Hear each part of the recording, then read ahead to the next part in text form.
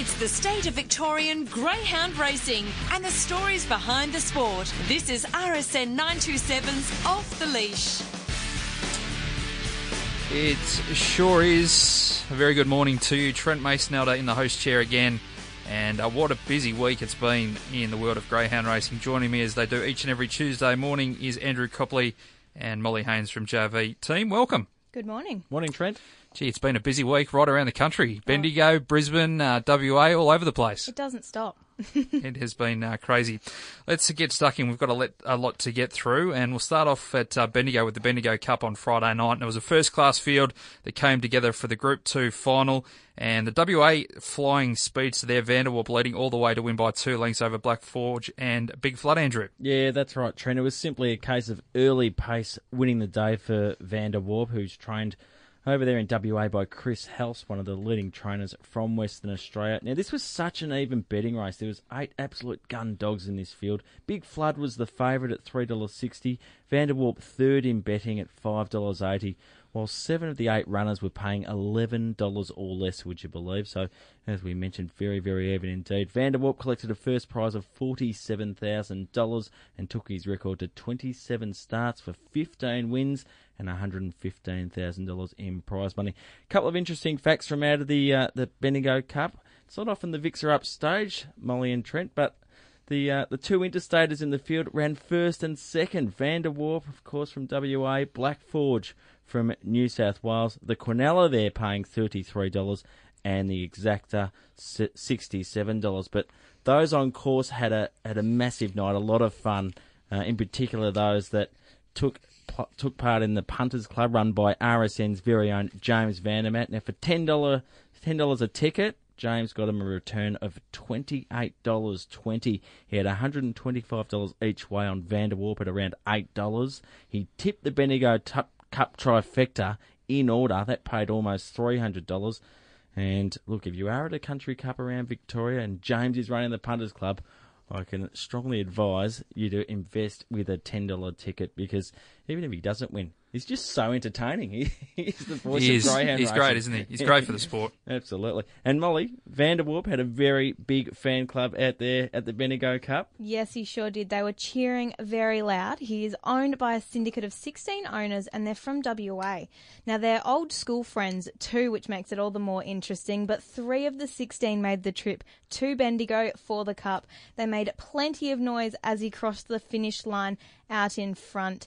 And I do believe there's whispers he's going to return to Victoria for the Shepparton Cup, which is next month. Not confirmed, but let's hope so. Yes. That would be exciting. He's very, very smart. We also had the Winter Cup at Albion Park on Thursday night. Mapunga Blazer was the red-hot favourite after his 29-41 track record in the heats, but unfortunately it didn't go to plan for Mapunga Blazer and Jeff Britton. But jury off the red, the local dog, the national sprint champion for Tony Brett. That's 6 out of the past 8 Winter Cups for Tony Brett. Phenomenal performance, Molly. Oh, it sure is. He's an amazing trainer and an absolutely awesome bloke. I know whenever he comes over here, he's just a pleasure to interview. But it was a huge run by Hastings Slowly. He did make up a lot of ground on Jury, who led out of the boxes for Queensland trainer Tony Brett, like we mentioned. Hastings Slowly actually also finished second in the Group 1 Australian Cup. He's now made more than $210,000 from his 29 start career. And like you mentioned, Trent, for kennelmate Mapunga Blazer, the news wasn't that great. He broke the track record over the 5:20 at Albion Park in the heats the week before, but he unfortunately sustained a back muscle injury in the final. Now, all of the Britain camp were really upset about this, but Jeff assures me retirement is not on the cards just yet. He's just turned 3, so there is plenty of time, and I suppose rest and recovery is what old Mapunga Blazer will be doing for the next 6 weeks or so. Yeah, absolutely. We look forward to seeing Mapunga Blazer back on the track. He's an absolute flying machine when he's fit and firing. We also had the McKenna Memorial Heats at Sandown Park on Thursday night. 4 heats of the Group 2 race. And some fantastic racing out there. And the headline act, no doubt, Tornado Tears, who just does what he does best and win again. No, spot on, Trent. Tornado Tears, it was a brilliant win. He wasn't his usual get out and go win. He actually had to work hard, come from behind. Things didn't go his way, but he did win it in impressive fashion. He actually dropped back in distance from breaking 2 consecutive track records over the 710 metres at Albion Park. And look, some thought he might go close to Dinah Double One's 595 metre track record in his McKenna Memorial heat. It wasn't the case. In fact, he ran 34.12, which was the third quickest of the 4 heats. Other heat winners were Neo Cleo in 33.95, Out of Range 33.97, and Van Ann in 34.41. But a couple of interesting facts, just looking ahead to this Thursday night's final. Neo Cleo, if successful, will deliver Gippsland trainer Robert Neocleus his biggest win in greyhound racing. And one of the place getters, Big Bang Tears for Robert Britton, ran an encouraging second behind Out of Range. Pretty good greyhound this one, spent a bit of time on the sidelines, but won 7 in a row in New South Wales last year, and with a bit more fitness under his belt, he'll only get better. And Hecton Bale, of course the Australian Cup winner, ran second in his heat, drawn box 8 in the final. Now that's the draw he won the Group 1 Australian Cup from way back in March, so who knows? Sure shapes up for an interesting final, Trent, and I believe you've got the tab market for the McKenna Memorial. It is going to be a ripping race on Thursday night. The Group 2 over the 595, 40,000 to the winner. Off the red, Van Ann for Joe Borg at $10. Number 2, Rockstar Patriot, Andrea Daly, $35, one of the outsiders. 3, Neo Cleo, Robert Neocleus at $4.40. 4, Tornado Tears, the favourite for Rob Britton, the superstar of Australian greyhound racing, $2.20. Can you believe it's been a long time since we saw Tornado's Tears start in the black? 5, Out of Range, Shona Thompson, always hard to beat in these big races at $4.40. 6, Big Bang Tears, a kennelmate of Tornado Tears for Rob Britton, $10. And 7, Azkaban, another one for Shona Thompson here at $21. And Hecton Bale, Andrea Daly, $8.50. The reserves are 9, Dinah Zesty at $14, and 10, Black Impala at $51. That is one hell of a field. It's going to be a ripping race out at Sandown on Thursday night. It's RSN 927's Off the Leash. Time now to chat to our special guest, and this morning it is Virginia Ray. Virginia co-owns a greyhound by the name of Chips and Trains. What an awesome name that is, who races in memory of her daughter Pippa, and this dog races in WA, and Pippa unfortunately passed away in 2015. Virginia, welcome to the show. Hello, happy to be here, thank you. Hey Virginia, you're talking to Andrew Copley. Now, thanks for joining us on the show. Pippa was diagnosed with an aggressive brainstem tumour when she was just 9 years old. Can you paint a picture for the listeners about what she went through over the following couple of years? Yeah, look, as soon as it happens, it's all systems go. It's quite an urgent diagnosis that has to be treated immediately. She goes on courses of steroids to reduce the swelling around the tumour, followed by, as soon as possible, a course of radiation that's at full adult strength for 7 weeks, every day for 7 weeks. And then that was concurrent with some oral chemotherapy, and then we had 11 months of chemotherapy after that. And then later on down the track, we actually elected to do some more radiation therapy to prolong her life a little bit longer. Pretty tough road. I believe you guys did a bit of travelling to try and give Pippa some life experiences in her later months. Now, you went overseas a bit, went to WA, Western Australia, where I believe you're related to one of the leading trainers over there in Linda Britton, and this is where Pippa got introduced into meeting some greyhounds, and they played a big part in her life. Yeah, they did, Andrew. And look, I'll just say, I think, people approach this sort of diagnosis very differently, and everyone, does what's best for them. And for us, it was about living like Pippa was living, as opposed to living like she was dying, because that's going to happen. And so we chose to live like she was living every single day, and that's what we did. And yeah, we did travel a lot and tried to create as many special memories. And one thing that she did want to do was go back over to WA to see everybody. And she really loved Linda. They got along like a house on fire. She used to give Chris a lot of cheek over there, but Linda and Pippa were very, very close. And from a very early age, Pippa would often be involved with the dogs and help Linda out over there. So it was terrific to be able to get back over to WA and see my sister that lives over there, who's married to Linda's brother, and her family, as well as Linda and Chris and everyone too with Pippa. Now, Virginia, it's Molly here. You did mention the many chores that Pippa did to help Linda out, and I was lucky enough, well, I class myself as lucky enough to be able to meet Pippa and see her throughout these chores. But She did give a lot of kennel names for the greyhounds. Now, the greyhounds generally have two names: a racing name, which they get at around 18 months of age, and kennel names, which they have when they're born. Now, Pippa gave kennel names to a number of very talented greyhounds, including Group 1 Sale Cup and Super Stayers winner Star Recall, who she named Peter with an A, and a special little greyhound very close to my heart, Gone to Heaven, who Pippa named Jelly. Now, Pippa left one race name before she passed, and that name is Chips and Trains. Virginia, can you tell me where this name came from and how you chose this special blue pup? I'll just say, Molly, before you say that, you are very lucky to have met Pippa, and everybody who has met her has a very similar story, and it's, not just about her as a nice little girl, but also just her, inside as well. She was just an incredible human being. But those two dogs that you mentioned, Peter is a little girl that she went to kinder with, and Jelly, I'm assuming, is named after the one and only famous jelly slice that she used to pick up from Gran and Poppy's house every time we went to and from Melbourne, Gran and Poppy being Alan and Margaret Britton. So there's just a little bit of an insight to those, because I think everyone who was a friend of hers at school or kinder got a dog named after them. Chips and Trains has come about because there was another dog, a little pup, that was named Amias, and he is a little 2.5-year-old. He was at the time when Pippa was diagnosed, and he was quite upset when she used to have to travel to hospital and live away from home, and he would send her video messages and say that he just wants her to come home, and can he please come around and play with her trains and eat her chips. Amias was a puppy named in Linda's kennel, but he never got to race.